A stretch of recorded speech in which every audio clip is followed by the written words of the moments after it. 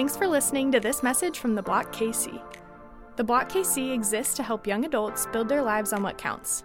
We believe that is Jesus and what God has revealed in His Word. We'd love to see you next Thursday, 7 p.m. at Lenexa Baptist Church.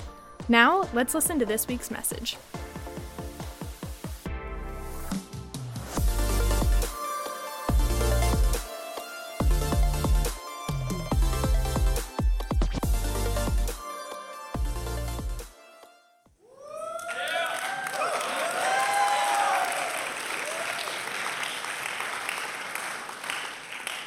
The Block, Kansas City. How are we doing?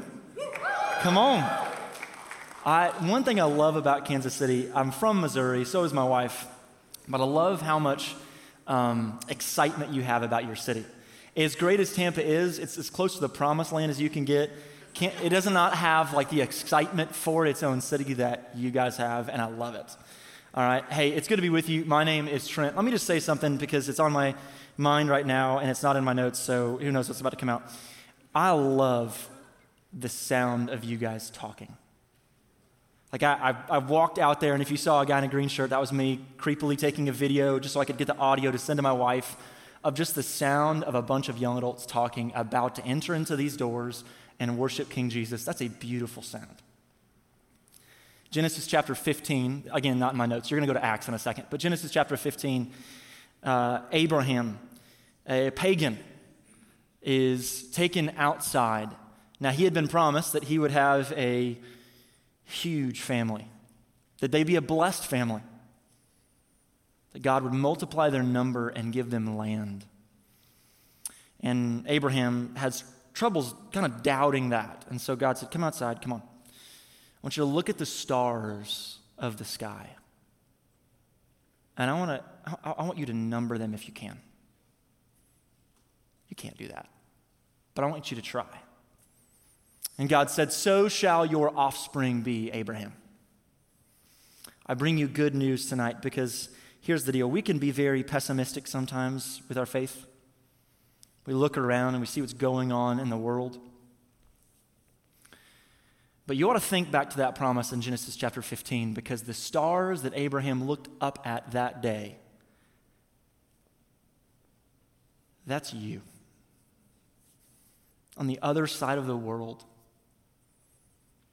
And God knew it. Abraham didn't. You are the fulfillment of that promise. According to Galatians 3, you are Abraham's descendants in Christ.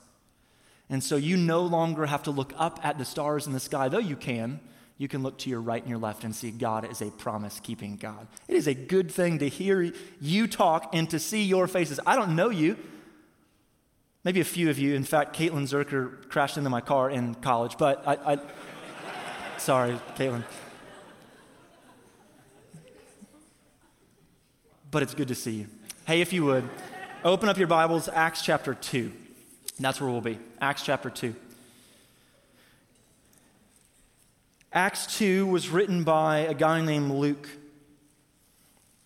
Luke had come to know Christ and had read and heard about the things of Jesus. He had read different books that had already been written in your Bible about Jesus. He came across a guy named Theophilus. I have the opinion that Theophilus was most likely a Roman official. Theophilus either was a believer kind of in a crisis of faith with the things that he had heard about Jesus, struggling in his faith. Is it true? Is it not true? Or Theophilus was not a believer, and Luke wanted to see him led to the Lord.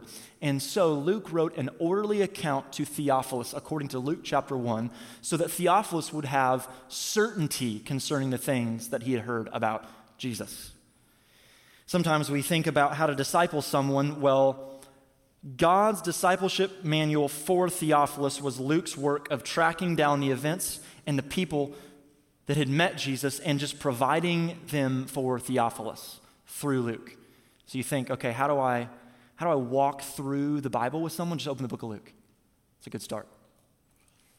But Theophilus did not only receive one book, he received two from Luke, and the second was the book of Acts. The book of Acts is a historical account not of the life, ministry, death, and resurrection of Jesus, but rather the church that began after God's Spirit was sent. Because Jesus promised in his ministry that he would send the advocate, the comforter, the Holy Spirit, the third person of the triune Godhead. And so the way Luke begins the book of Acts is he actually says, I recorded for you, O Theophilus, the things that Jesus began to do. Because Jesus is still working, is he not? By his Spirit through his church across the world. You're the stars. So if you would, Acts chapter 2, and what we're going to do is we're actually going to begin in verse 12, if I'm not mistaken, if my notes are correct. Actually, verse 14. Okay. So let me tell you a few other things that just take place before Acts 2:14. Because Jesus, after he died and resurrected on the third day, he then showed himself or revealed himself to have resurrected to over 500 people, including his apostles. Now, they had the good news of the gospel to take to every city they could, but Jesus said, wait, do not go anywhere.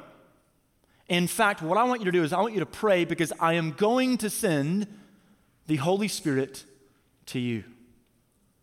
You need to wait. You need help. And so they waited. And then the time of Pentecost came around, where all of these different nations were gathered in Jerusalem, where the apostles were. They had come from all these different places. I think 16, 15 different places. You can read about them in the beginning of Acts chapter 2. They had all come and gathered either as God followers or God fearers. Many of them Jews. And what took place? Verse 3, divided tongues of fire, as of fire, appeared to them and rested on each one of them. That's the apostles. Verse 4 in chapter 2, they were all filled with the Holy Spirit. They began to speak in other tongues as the Spirit gave them utterance. For the record, that's other languages. You'll see that in a second.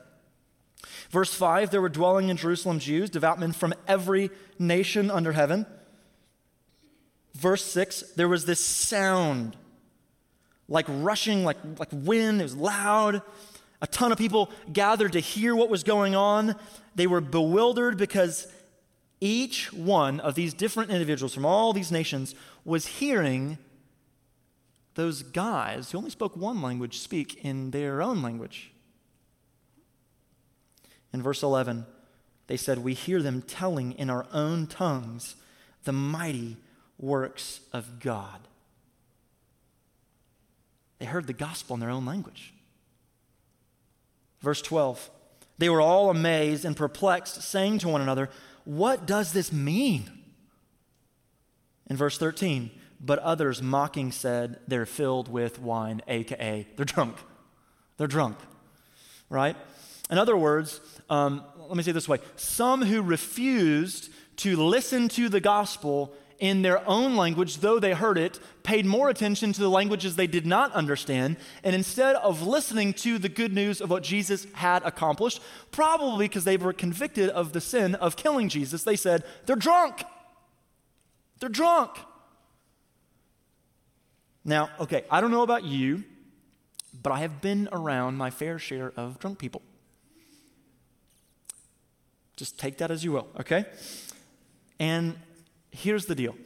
They do not tend to speak very well in their own language, much less articulately. That's a word that you want to say articulately. Is that even a word? Yeah, articulately. Articulately in a language they don't speak. They slur their own language. They don't speak a new one, right? Drunk people don't become smarter. I didn't need to look down to read that.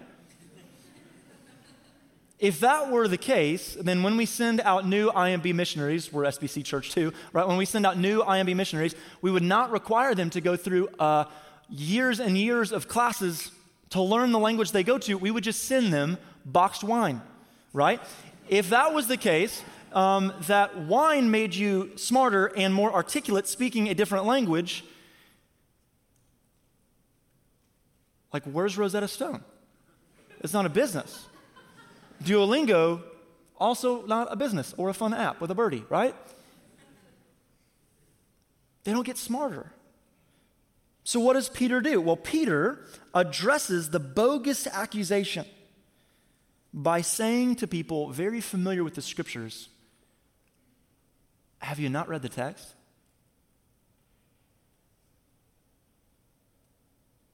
He answers the question of those in verse 12 who ask, what does this mean? And he provides an explanation of events. Before he preaches, he provides an explanation. You see it in verse 14, so follow it with me. Peter, standing with the 11, he's kind of the spokesperson for the apostles. He's often speaking. He lifted up his voice and he addressed those gathered, men of Judea and all who dwell in Jerusalem. Let this be known to you and give ear to my words. For these people are not drunk, as you suppose, since it's only the third hour of the day. In other words, breakfast isn't being served anywhere yet, much less mimosas. But this, what is happening right now, is what was uttered through the prophet Joel. And he quotes Joel. And in the last days it shall be, Peter says, this is a new day, a new age, the last days, which the rest of the apostles affirm in the New Testament, where God is pouring out his Spirit on all flesh. There's the promise. And your sons and your daughters shall prophesy. I would say this is a sharing of the gospel. Your young men shall see visions. You see that throughout the book of Acts. And your old men shall dream dreams. And even on my male servants and female servants, those are believers, in those days I will pour out my Spirit. Again, there's the promise. And they shall prophesy. That is, they shall tell others about Jesus. In the Old Testament, like, we knew a Messiah was coming, but the Christ, the Son of the living God, he's going to die on a Roman cross, like, they didn't expect that. And I will, verse 19, show wonders in the heavens above and signs in the earth below, blood and fire and vapor of smoke. The sun shall be turned to darkness and the moon to blood. I think that's coming still in the future. Before the day of the Lord comes. Of course, that's when Christ returns. The great and magnificent day. And it shall come to pass, here you go. It shall come to pass in this new day where God pours out his Spirit. Here's the unique thing about that day, that everyone who trusts or who calls upon the name of the Lord will be saved. That's what marks the day. So, what was the promise that God made to Joel or through Joel? Here it is, it's on the screen. That God would pour out his own Spirit on his servants, that they might declare the work of God in a way that had never been before. He would dwell in them, you see it on the screen. He would direct them to truth, and he would declare his work amongst all people through them, so that everyone who calls upon the name of the Lord would be saved. Is that not what the text is teaching? And Peter's saying, it's today. It begins today. Now, here's a little of my fear of our generation. I think sometimes, and hear me, I am the biggest proponent of expositional preaching that, like, you will probably find. Maybe not, there's probably some others, but I'm a big proponent of it. But every once in a while, it's very healthy for us to step back and see what God has done, is doing, and plans to do. Big picture of the scriptures. We call this redemptive historical context. Theological word that just means step back for a minute.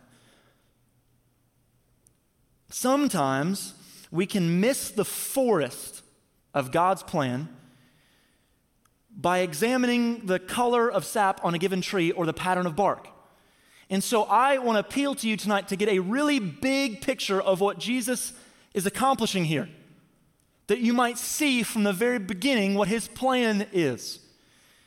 Before I, in fact, ask you to take some action steps from the message, I want you tonight to simply sit in awe. I think, and I may be reading our generation wrong, but I think some of the problem of our apathy is less related to work as it is to wonder. we play with trinkets and miss the treasure of what's going on.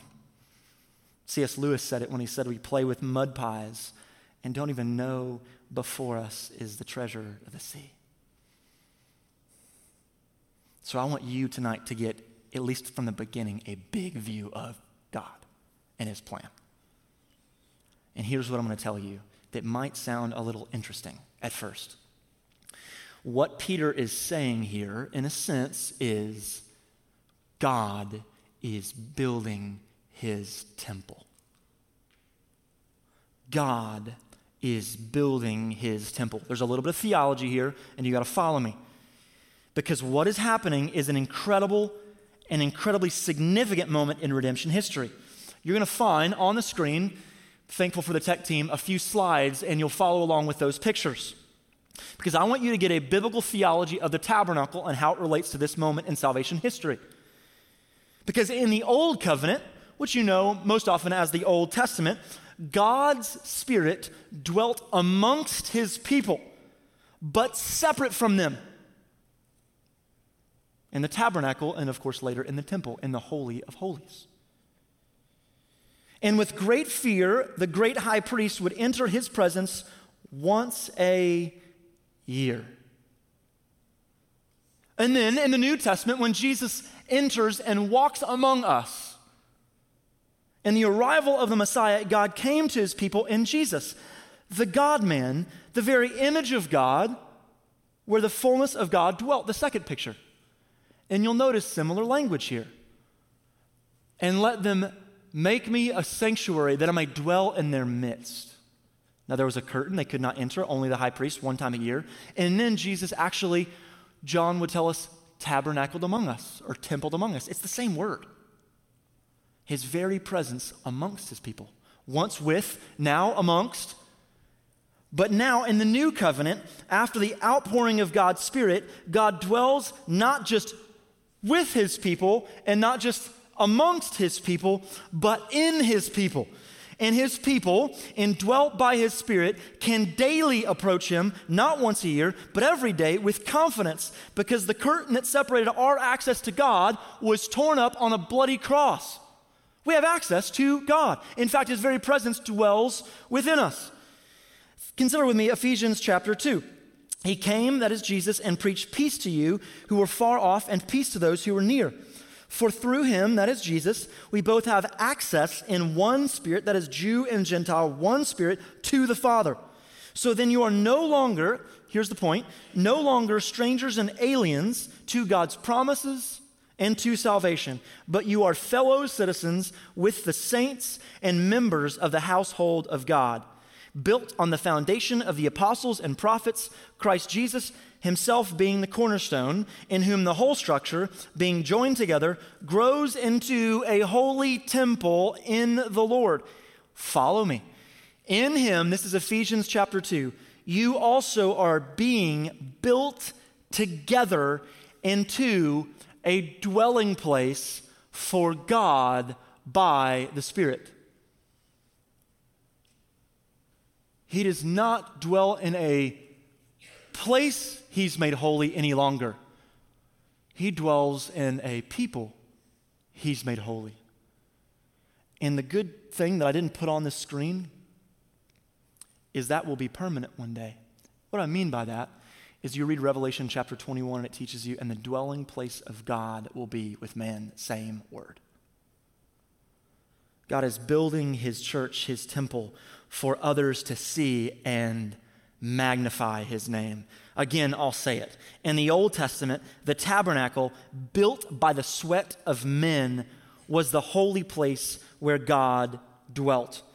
In the new covenant, God no longer resides in a place he's made holy, but a people he's made holy.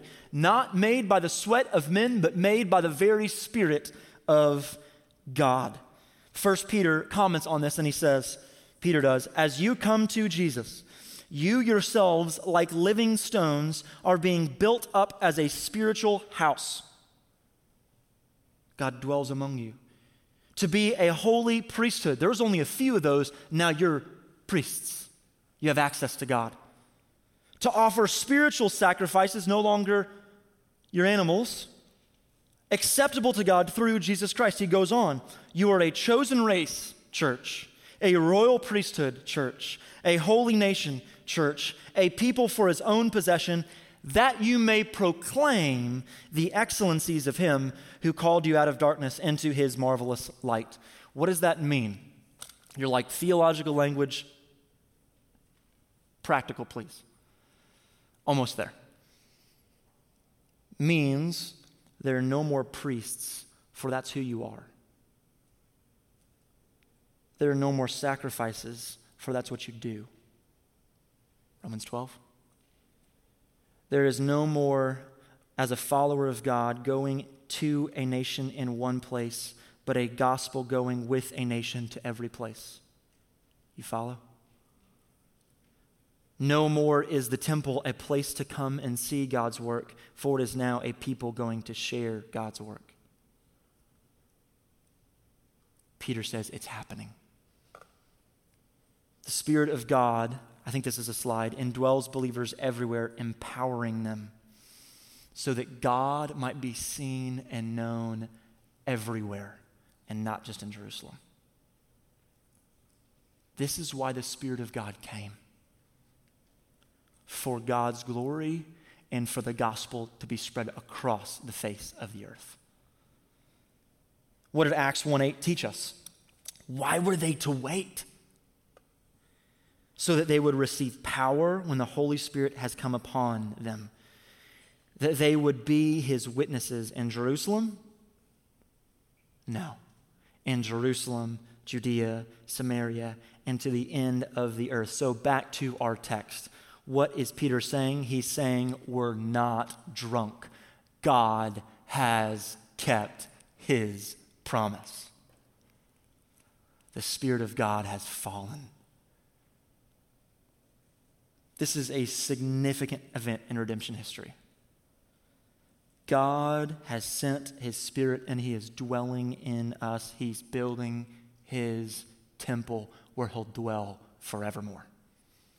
You think of other texts where Christ is the cornerstone, the apostles and the prophets or the teachings of the Old and New Testaments are the foundation, and you are the living stones where God will dwell forever.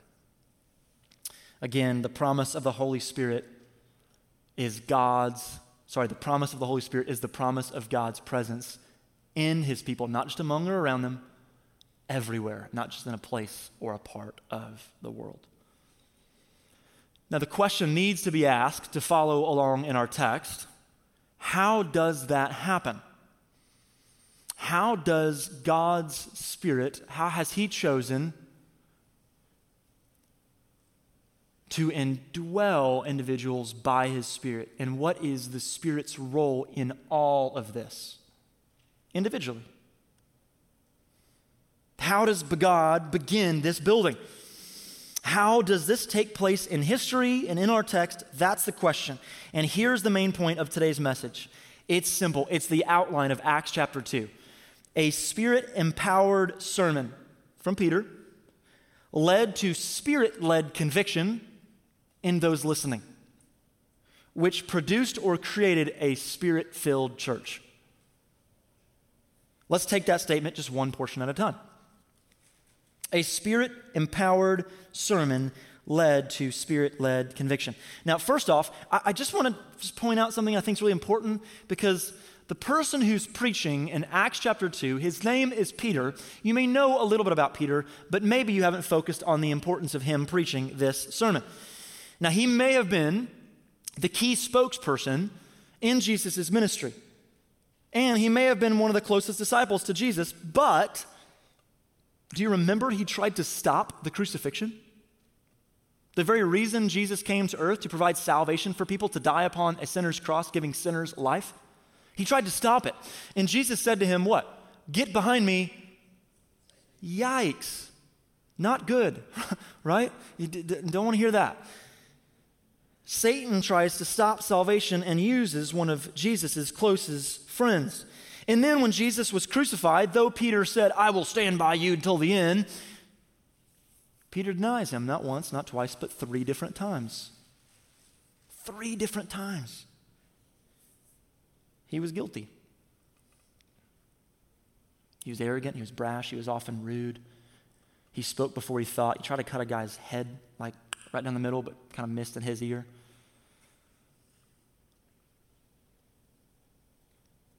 He didn't understand the scriptures like Isaiah 53, which taught that the Messiah had to come and die. And when the Messiah did come and die, he hid. Fearing any association with Jesus, lest he have the same fate. And yet, Jesus forgave Peter. He preaches the first Spirit-filled sermon like ever. He forgave him. Which should just be a reminder. We're going to talk about this a lot, but be a reminder that Jesus' blood is thick enough to cover any sin, and his merciful arms stretch wide enough to embrace any sinner who comes guilty looking for forgiveness. Peter was guilty. And yet we learn that his past has not prohibited him from being used by God in a mighty way.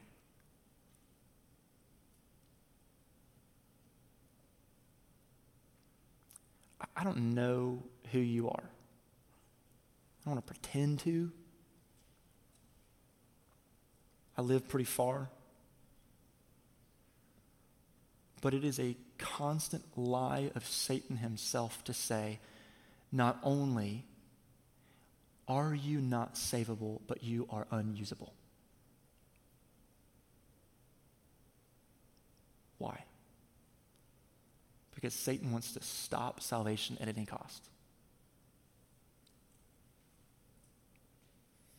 Peter sought God's mercy, and God's mercy had transformed him, not just by wiping away his guilt, but by emboldening him to herald the very news about the very person he had hid from. The Spirit had given him confidence. I would write that down. The Spirit had given him confidence, audacity even. Because who is he speaking to? The very people he said, I don't know.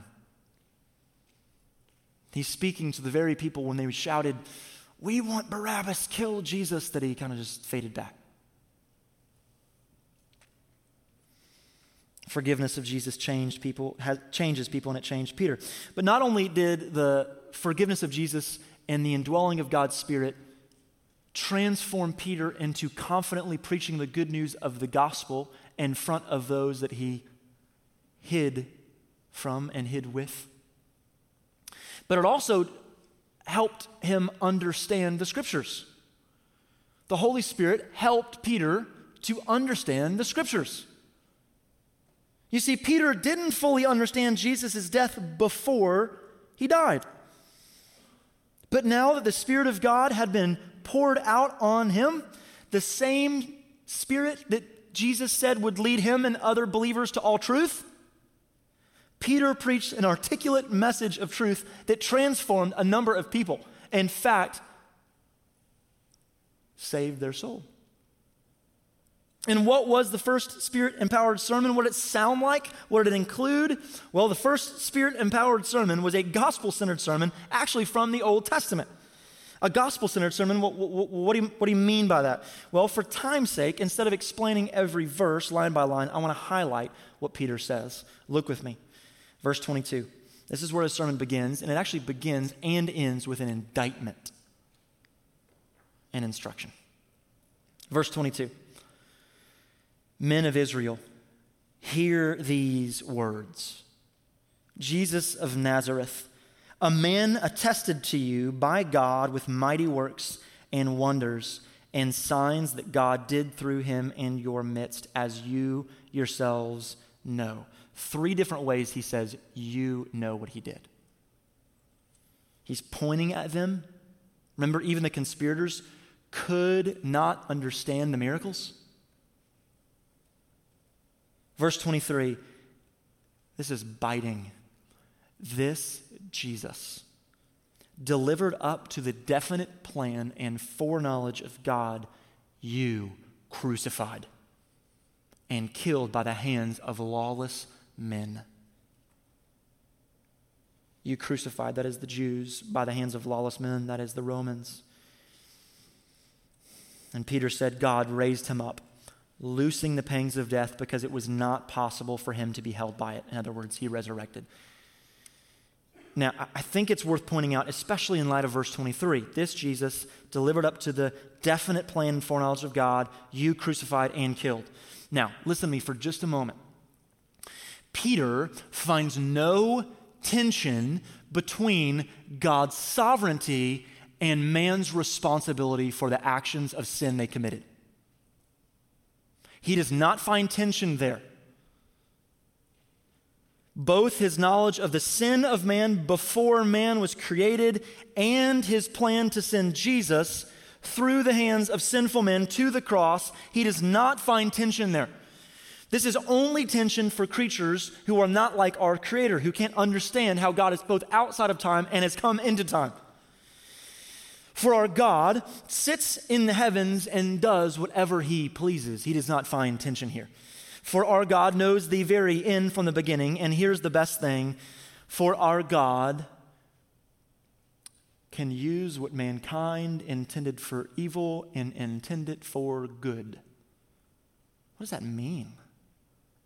That what mankind intends for evil, God intends for good. We get that phrase actually from Genesis 50:20 in the story of Joseph.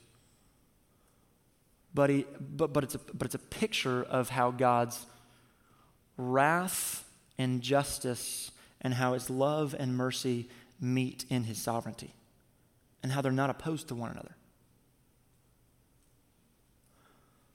What mankind intends for evil, God intends for good means that even the worst of sinners committing the most heinous of crimes are carrying out God's decree.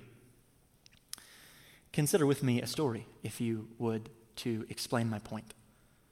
You remember Caiaphas, the high priest, during Jesus' life and ministry? Caiaphas was the key conspirator in Jesus' death. He was actually called by God to be, in some ways, the mouthpiece of the living God, helping people understand and know the God of the Bible. And yet, when Caiaphas looked at Jesus in the face, he did not know him. He mistook him for a liar because he was run by his own sin and pride and greed. This is what is said by Caiaphas in John 11. Follow me here. So the chief priests and the Pharisees gathered the council and said, "What are we to do? For Jesus performs many signs. If we let him go on like this, everyone will believe in him. And the Romans will come and take away both our place and our nation. We want our homes."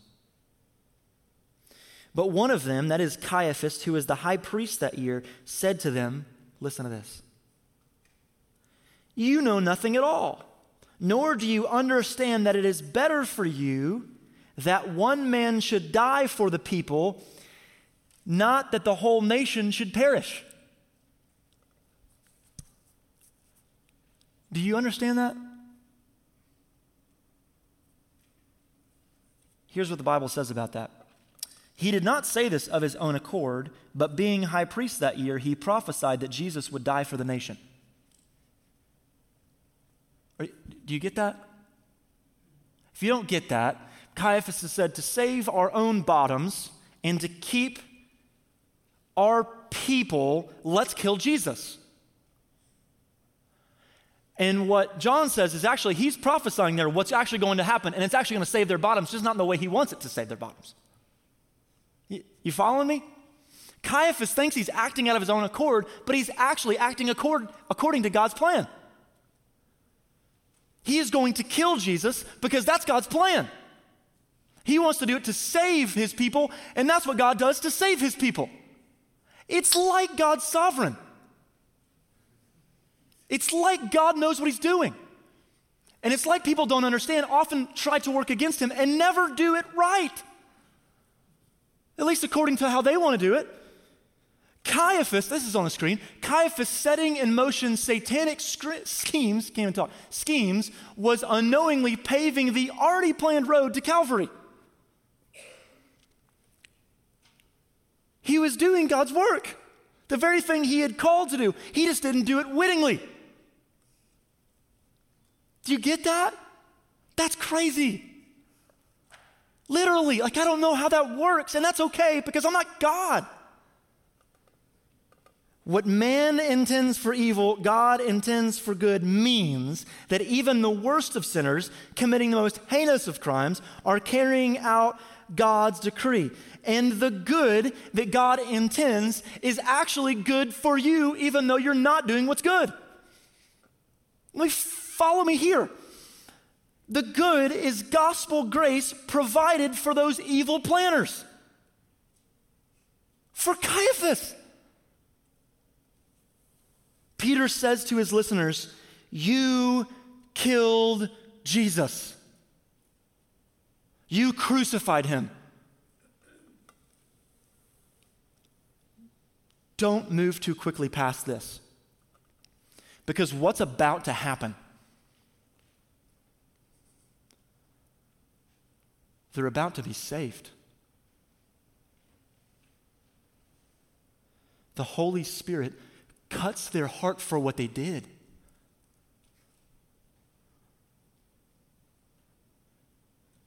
Jesus was omniscient. He knew who he was dying for.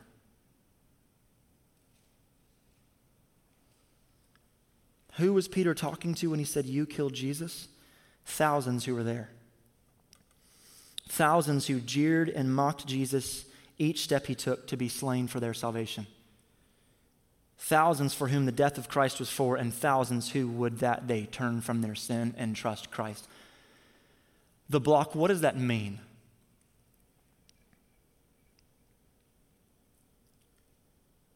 Jesus, beaten, bruised, scorned, and slandered, walked to Calvary where he would hang.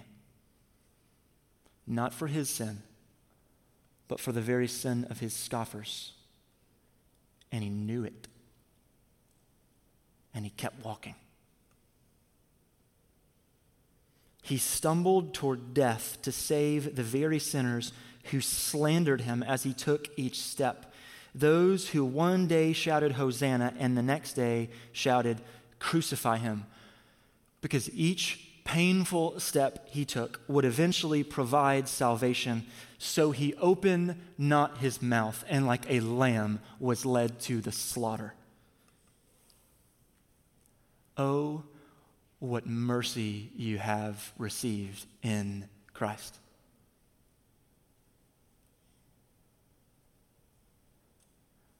He knew you. He knows you. And he still died for you.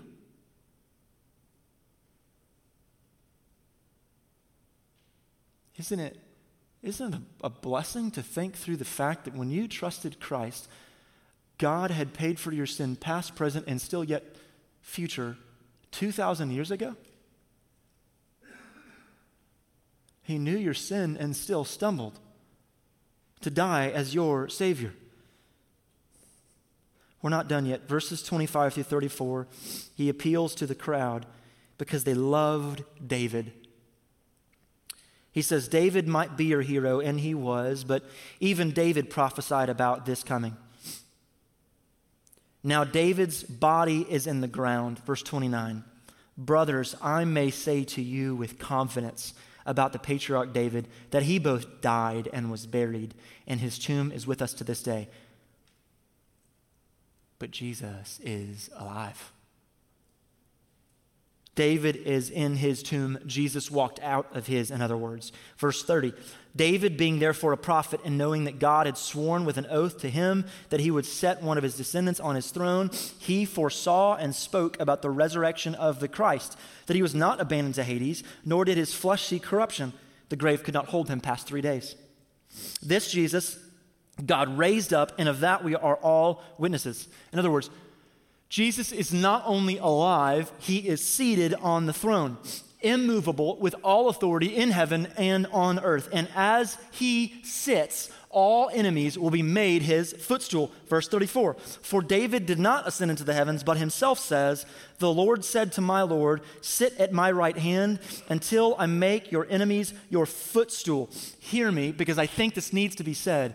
All of God's enemies and all of his bride's enemies will meet the feet of Jesus, either humbly bowing before them or laying underneath them. All God's enemies will be made his footstool. If you are a believer, then, what confidence do you lack if your Lord is on the throne? The Block, I can tell you two things with full confidence from the scriptures. Here's the first. The first is that Christ's enemies will experience the entirety of his wrath, being justly tread under his foot like wine in a winepress. But I can tell you a second thing with full confidence from the scriptures. Christ died for his enemies. That if they repent and run to him for mercy, he will not keep any of them away. In fact, every enemy who believes upon Jesus becomes his friend, and instead of rightly facing the foot of God, will be embraced in the arms of God, because Jesus already drank that cup they would drink otherwise of wrath. I pray that in some ways, if you are an unbeliever, this makes you uncomfortable. Uncomfortable enough that by God's grace you might recognize your sin, turn from it to the merciful arms of Jesus. There will be many who drink the cup of God's wrath in the future. But in the past, one has already drank the cup of God's wrath on a bloody cross so that many might not have to, ever. The good news of the gospel is not just a picture of love, it's a payment on a cross. Believer, by your faith alone, because of God's grace and his work through his Son, you do not and will not ever face the punishment of your sin, because someone already has in your place. His name is Jesus. Oh, what mercy we have in God. Like those listening to Peter's message, I pray some of you, if you do not know the Lord, are cut to the heart. I do not waver at telling you in this room, God loves you.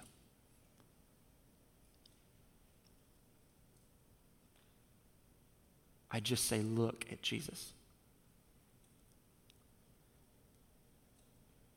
If you, like those in Peter's day, are cut to the heart, this is a work of God's Spirit. I am not that persuasive.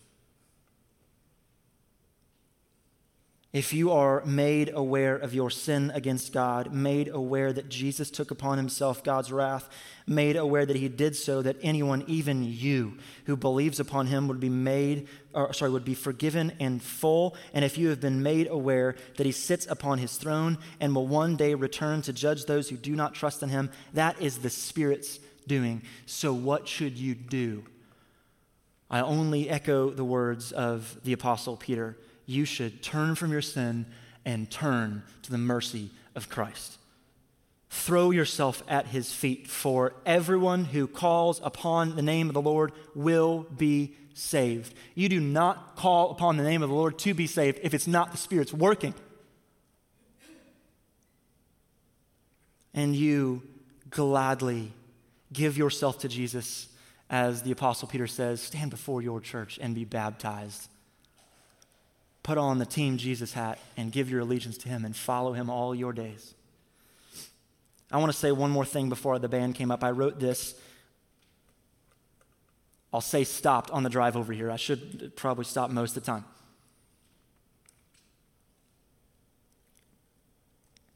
What father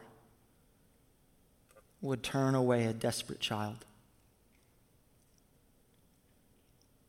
How much better a father is Christ, the very author of love and Savior of sinners. Will he turn you away? Did he not come? And for who? Sinners. So be of good cheer, because he came for you.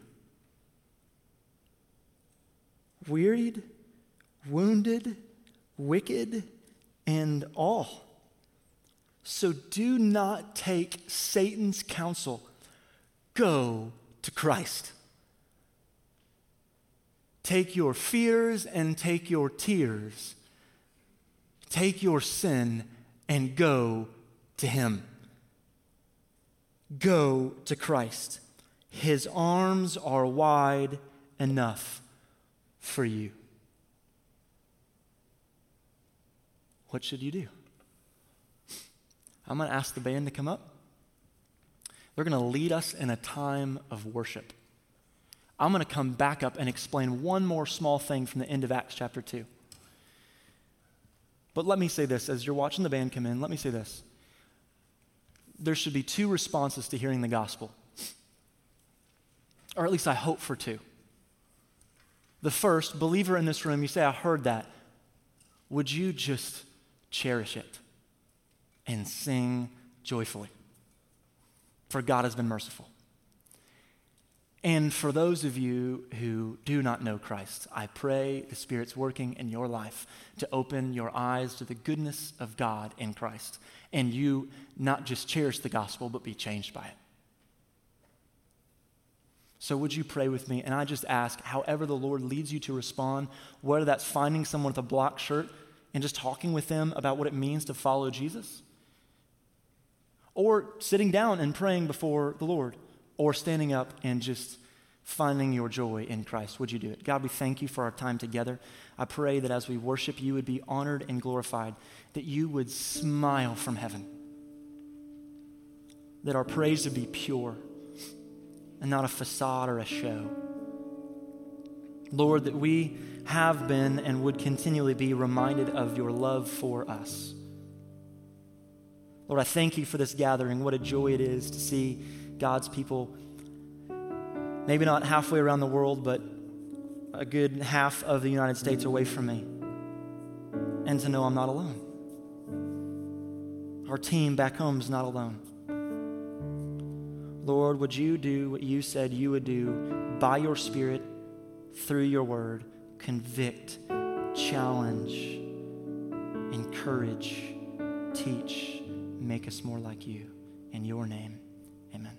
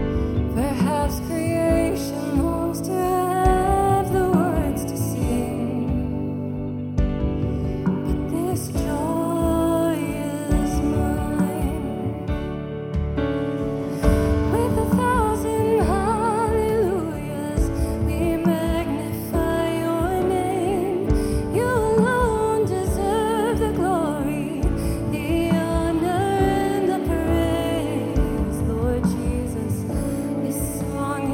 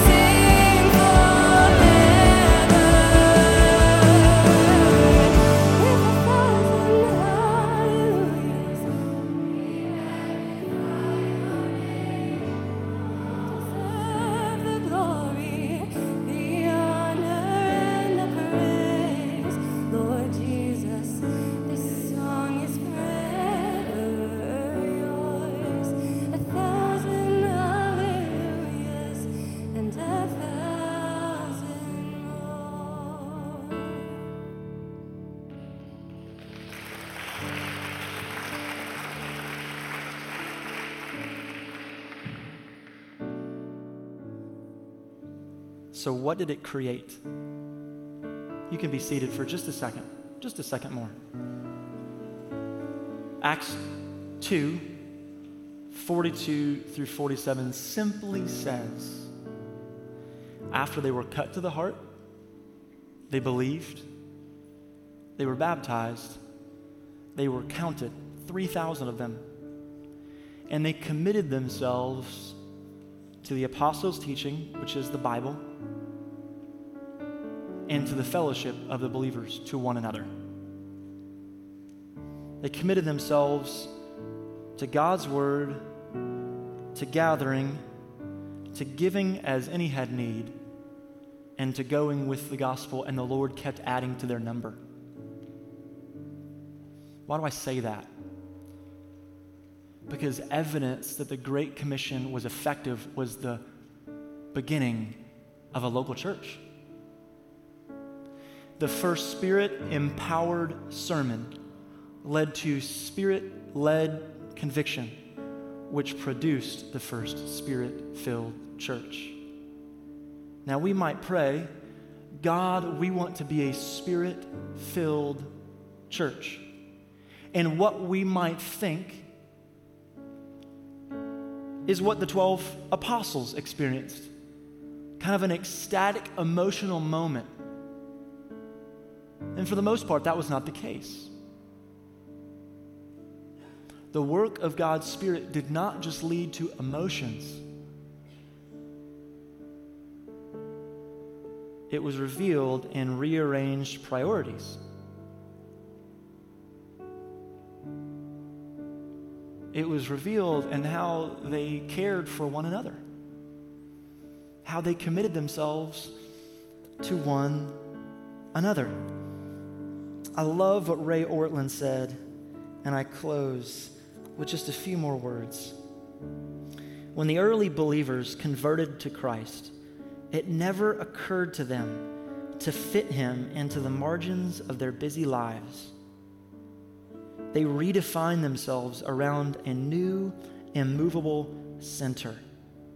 He was not an optional weekend activity along with kids' soccer practices.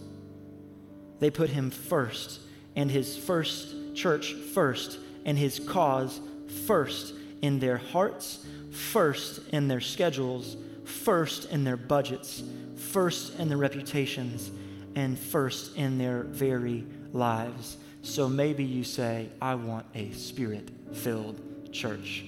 What does it look like? A group of people committed to the gospel, committed to gathering, committed to growing, committed to giving, and committed to going, and bearing fruits of the Spirit.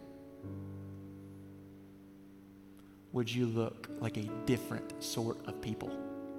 God's temple in a world filled with idols, bearing witness to who sits on the throne of that very temple, who will dwell with you forever. God's Spirit has fallen. The promise has come. This is good news. God, we thank you for our time together. We want to make an impact in the world. And sometimes we think it looks ecstatic and emotional. And moments are great, events are great, and emotions are great. But your Spirit sustains us. Would we bear its fruit? Would we be committed to your word and to caring for your people? Would we not just long for emotion, but rearrange our priorities? Your temple on your earth forever. In your name, amen.